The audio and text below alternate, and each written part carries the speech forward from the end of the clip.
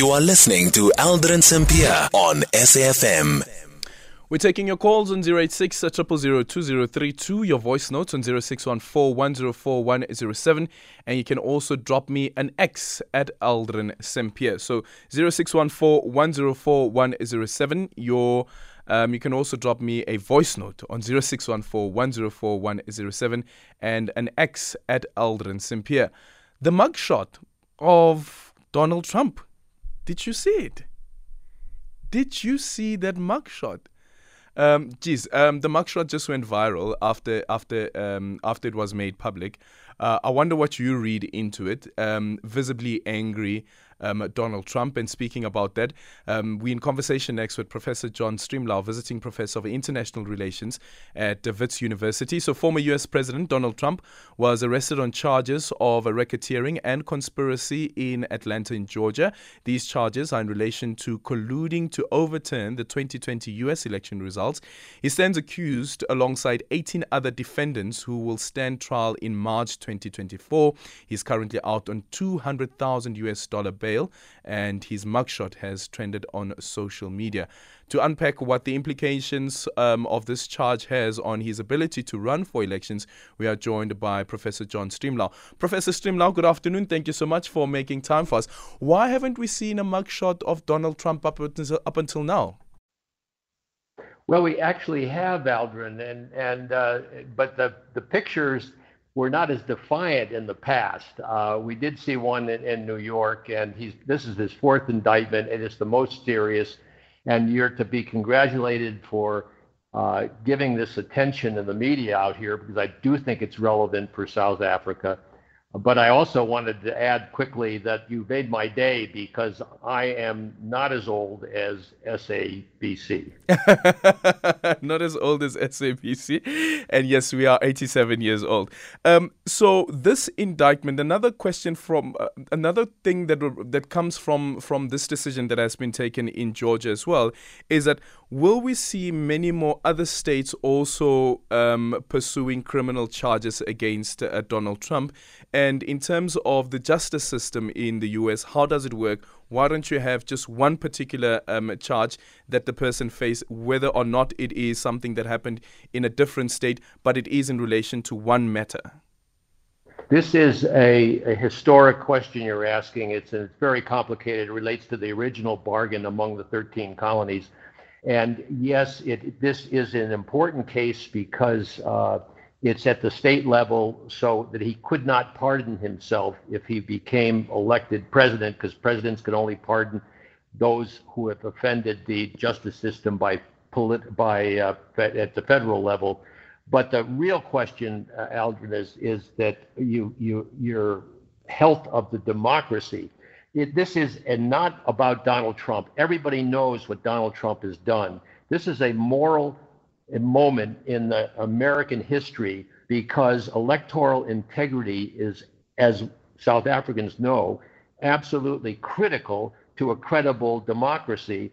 And he has challenged, assaulted that electoral integrity. So it's really about the voters. It's about people like me, and I still vote in Fulton County. So I'm following this with great concern and care, because it is so important to the future of American democracy. We are at a mortal moment, and I've not seen it since the Civil War, and I'm not that old.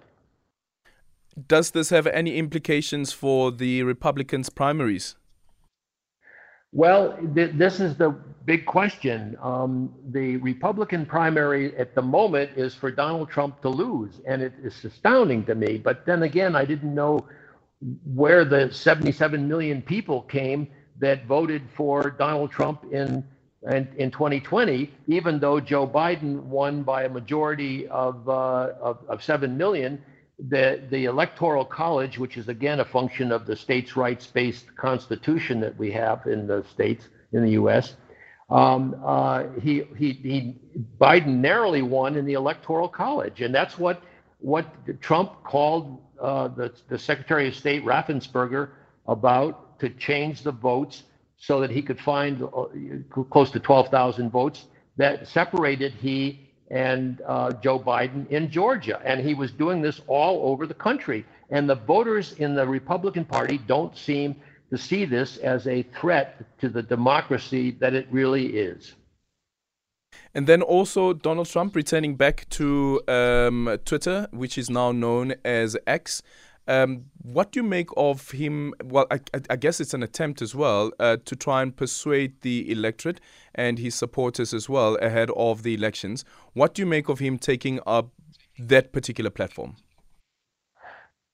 It's interesting, but it's not that salient, I don't believe. I think that Donald Trump has his supporters, and frankly, it boils down to a concern that he has exploited since 2016, that America is becoming a country more like South Africa, more diverse, more pluralistic.